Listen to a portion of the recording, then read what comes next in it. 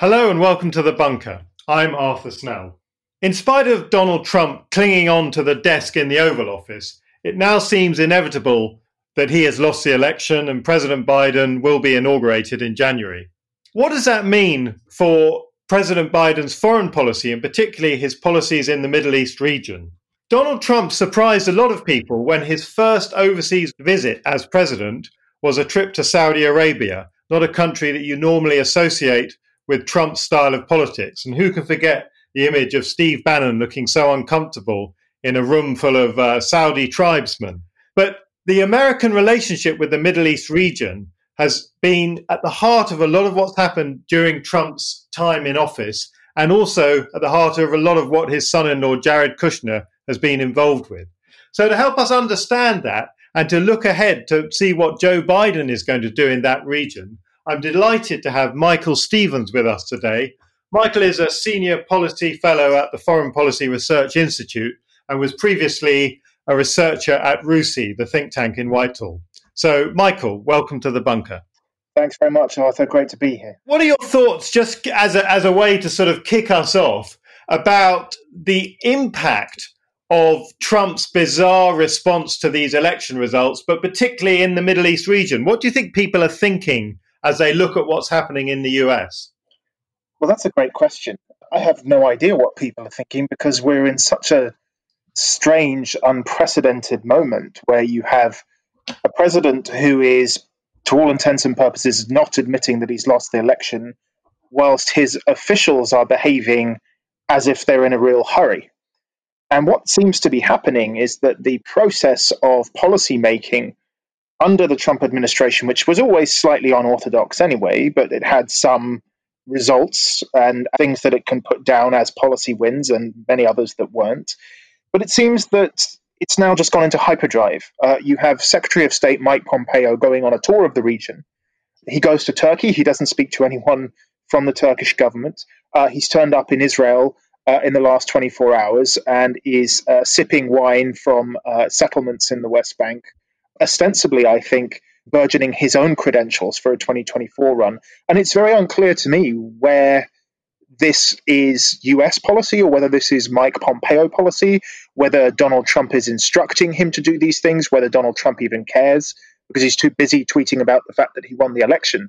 So we're in a very odd moment. It's difficult to see what the Trump administration is trying to achieve in the next 8 weeks, but we can clearly see that they're rushing a whole raft of sanctions through against Iran, making commitments to the state of Israel that I think are designed to stop the Biden administration or the incoming Biden administration from rolling some of these policies back. So in effect, locking the Biden administration into 4 years of basically Trump policies that to unwind would be very difficult to do domestically, but also very unpopular politically. But I've been wrong before when it comes to trying to predict what Trump is up to and whether there is any method to the madness. Sometimes there is, sometimes there isn't.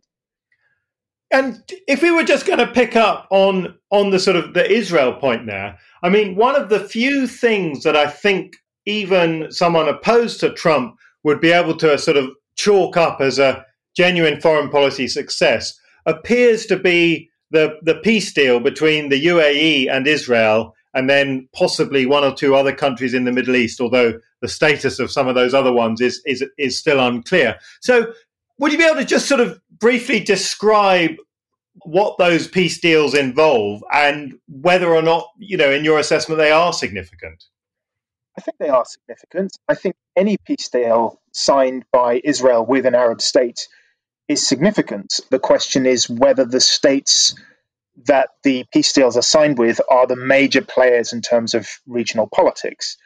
There's no doubt in my mind that the UAE is probably the most effective single Arab state in the region in terms of its diplomacy and its diplomatic outreach, not only to Western countries, but also to the Far East. Its ability to diversify its economy in slightly different ways from its neighbors. I think that, whilst the UAE, yes, relies on oil exports for its economy, Dubai is a very, very unique feature in the region. And I think that is down to the creativeness of the UAE's rulers. They have certainly put on the table a new conversation from which I think it's very difficult to walk back. Once you have recognized the state of Israel, signed a peace deal with it, you can't really undo that. And I'll tell you why that's the case. It's because Israel has signed a peace deal with an Arab state that didn't involve a swap of land, a cessation of a war, or any type of commitment to the Palestinian cause. Now, it said on its side that it will stop settlement expansions or annexations. But actually, Benjamin Netanyahu has played a bit of a double game there and has been saying to his own constituencies that actually I'm going to keep building settlements, and annexation is only off the table for now. So basically, Israel has got quite a lot for giving up not very much at all. And I think if you look at the context of other peace negotiations that Israel has entered into that have failed, for example, with Syria, or the failing of the Arab Peace Initiative that was mainly led by the Saudis in 2002, that required Israel to give up something in order to get something back. And in this case, they've given up nothing and they've been recognized. The other thing I think is important is a cultural element. The UAE has presented itself, along with Bahrain, which has also signed this agreement, as a land of religious tolerance and openness. Bahrain has historically had a Jewish community and is very proud of that, but most other countries in the Arabian Gulf for the last 100 years or so have not had Jewish communities. The UAE is very strongly promoting Jewish identity as part of its cultural mix and saying that this is very much part of what it is to be in the Emirates. I think that is a very positive move. Now, yes, you could call it cynical in that it's linked very heavily to their recognition of Israel, but, I think any port in a storm here. At the end of the day, I think it's very, very good that you have Arab states in the Gulf region recognizing that Judaism is a religion that should be incorporated as part of their cultural identity and should not be rejected. I guess then, if you were looking at that particular deal, if you're the incoming Biden administration, it sounds like this particular deal is one that you're fairly happy about. That you don't. This isn't some sort of problem that Trump has left for you to try to unwind. This is something that you're quite happy to run with. Absolutely, and Biden always talks about how he's the biggest friend of Israel that there is in the Senate. I don't know how you define that or how Biden defined that previously, but look, this is a lot of hard work and a lot of running that was undertaken with the encouragement of the Trump administration. That frankly puts into place a regional architecture that looks good for the United States, regardless of whether you are a Democrat or a Republican. Within the context of the US political discussion, this is absolutely positive for Biden. I don't see any reason why he would want to walk back any of the agreements or any of the frameworks around the agreements that were signed between Bahrain, UAE, and Israel, and why he wouldn't use that as a template to actually expand commitments to the state of Israel by Arab countries.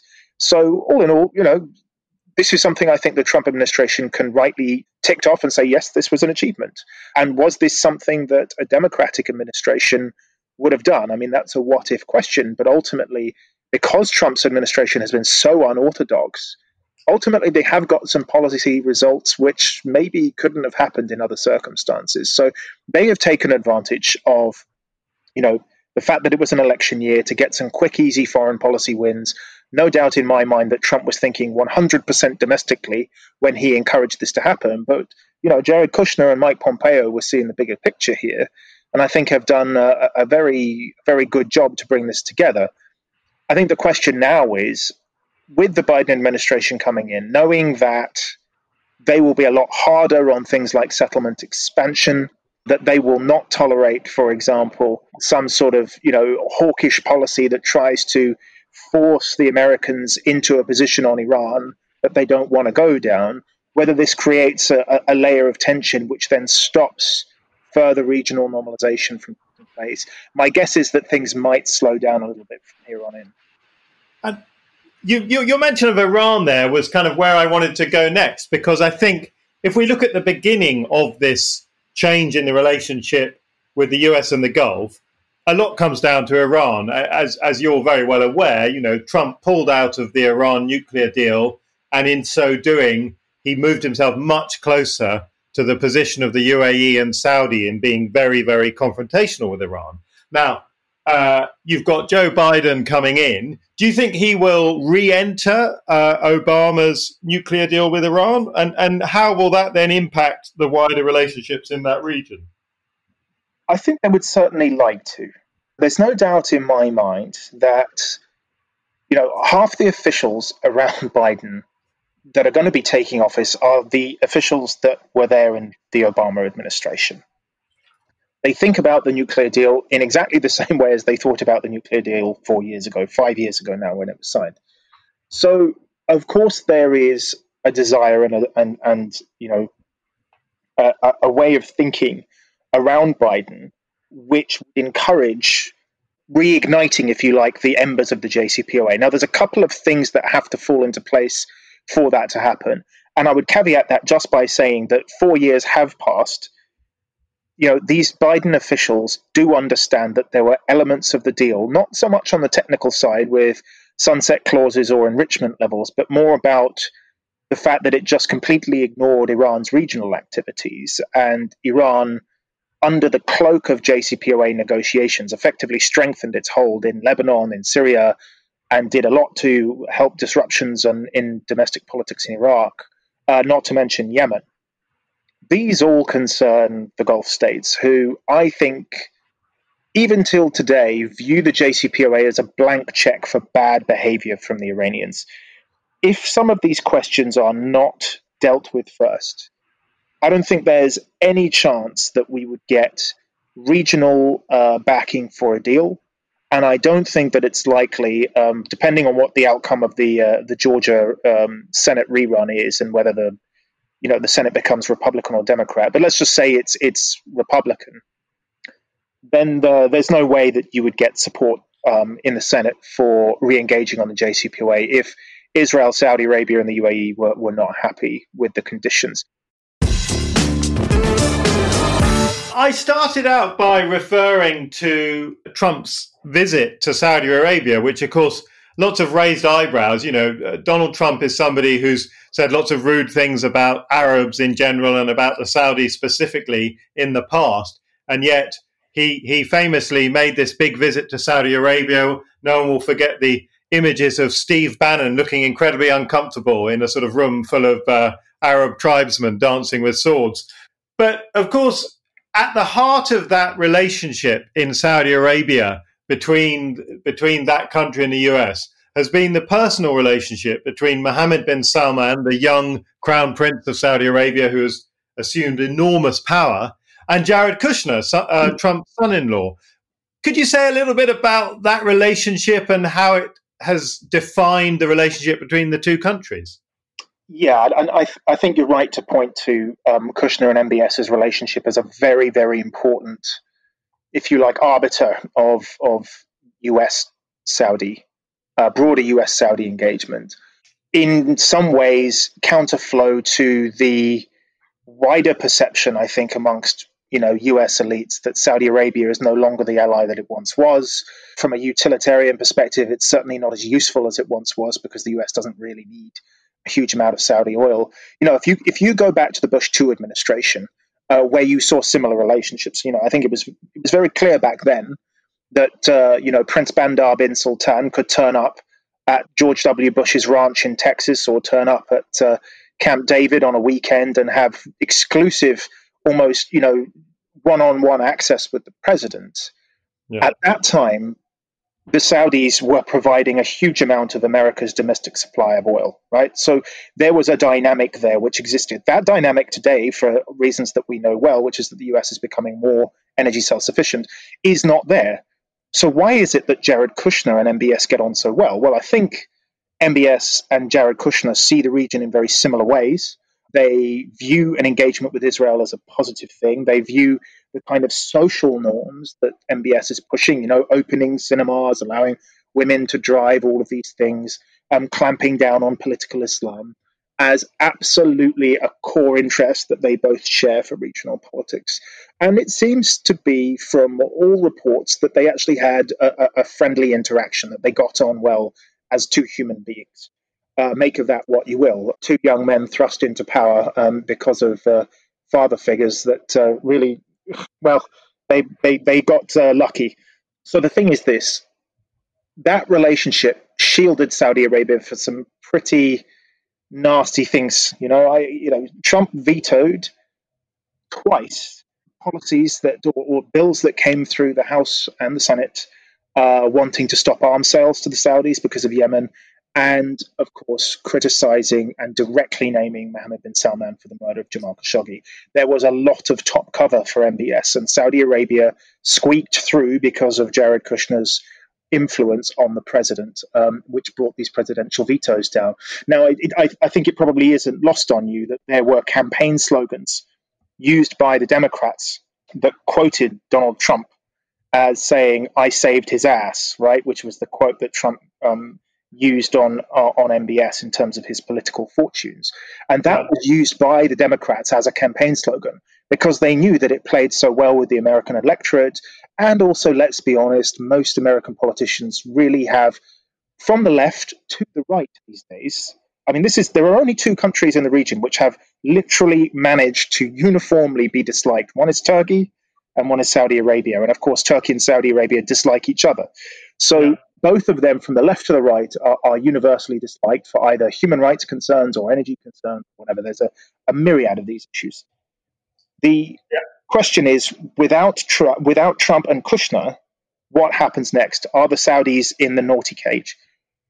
Probably they are, but at the end of the day, Biden will still have to engage with them because the Saudis are the single most important country in the Arab world, and they will remain so.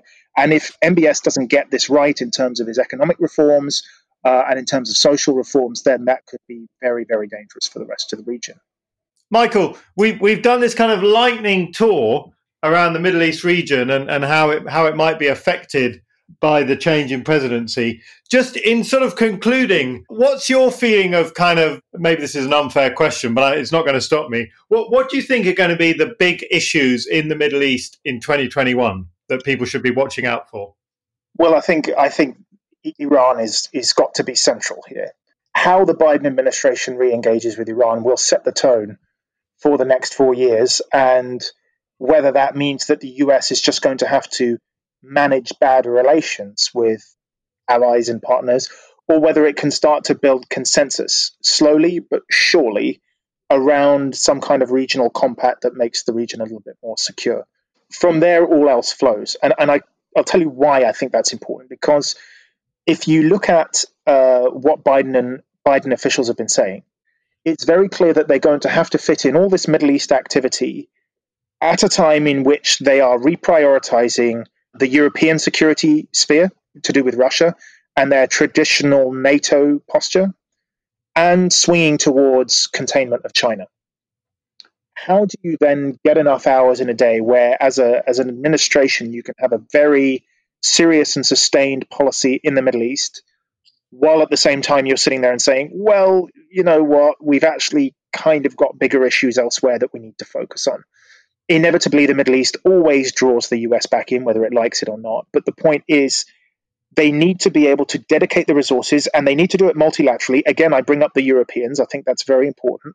There does actually need to be some buy-in from Russia and China here. The P5 powers all need to come to some consensus about what sort of Iran, they want to see in terms of its nuclear enrichment levels, in terms of its activities in the region and its diplomatic links, whether it can be slowly engaged with economically or not, and then how we ameliorate some of the anger that would come from some of these states. The second issue is, I'm afraid to say, I don't think that ISIS and Al-Qaeda have gone away.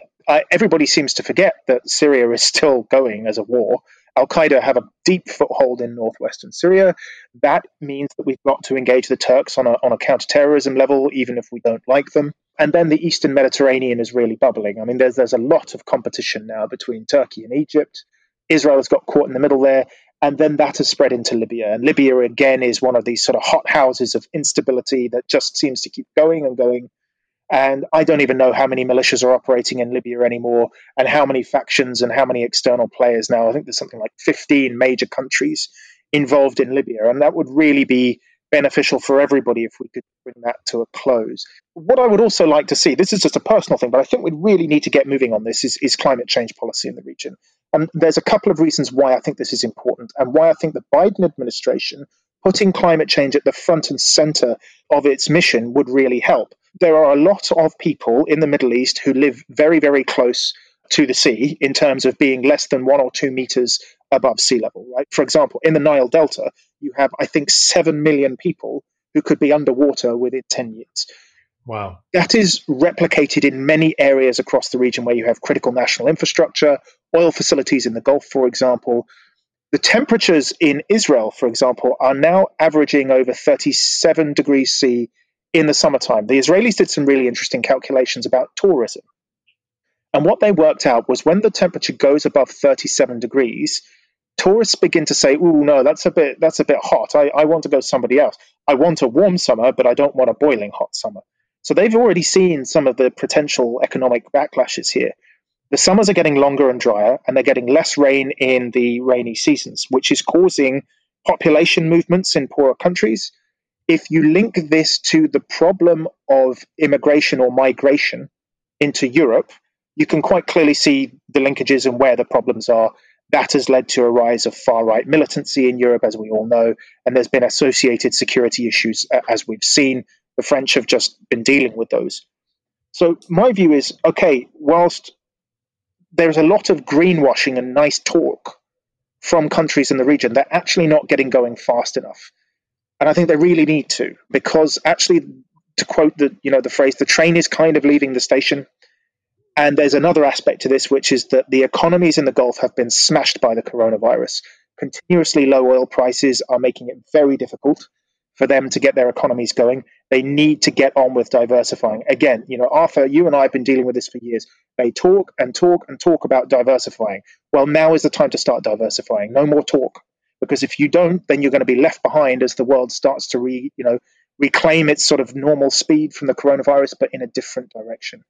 So I would really like to see that 2021 being the year in which we really start to engage in that conversation.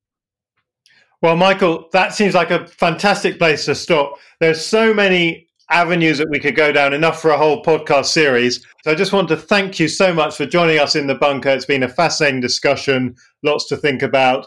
And I hope we can have you back maybe some point in 2021 and we can see if any of those predictions came out. Thanks again. Thanks so much, Arthur. It was a pleasure.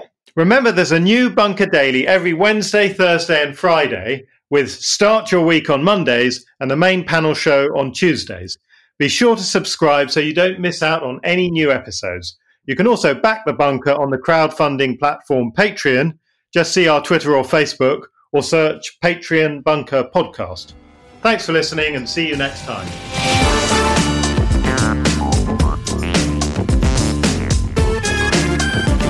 The Bunker Daily was presented by Arthur Snell. The producer was Andrew Harrison. The assistant producers were Jacob Archbold and Yana Sofronievich. And audio production was by me, Alex Rees. Theme tune by Kenny Dickinson. The Bunker Daily is a Podmasters production.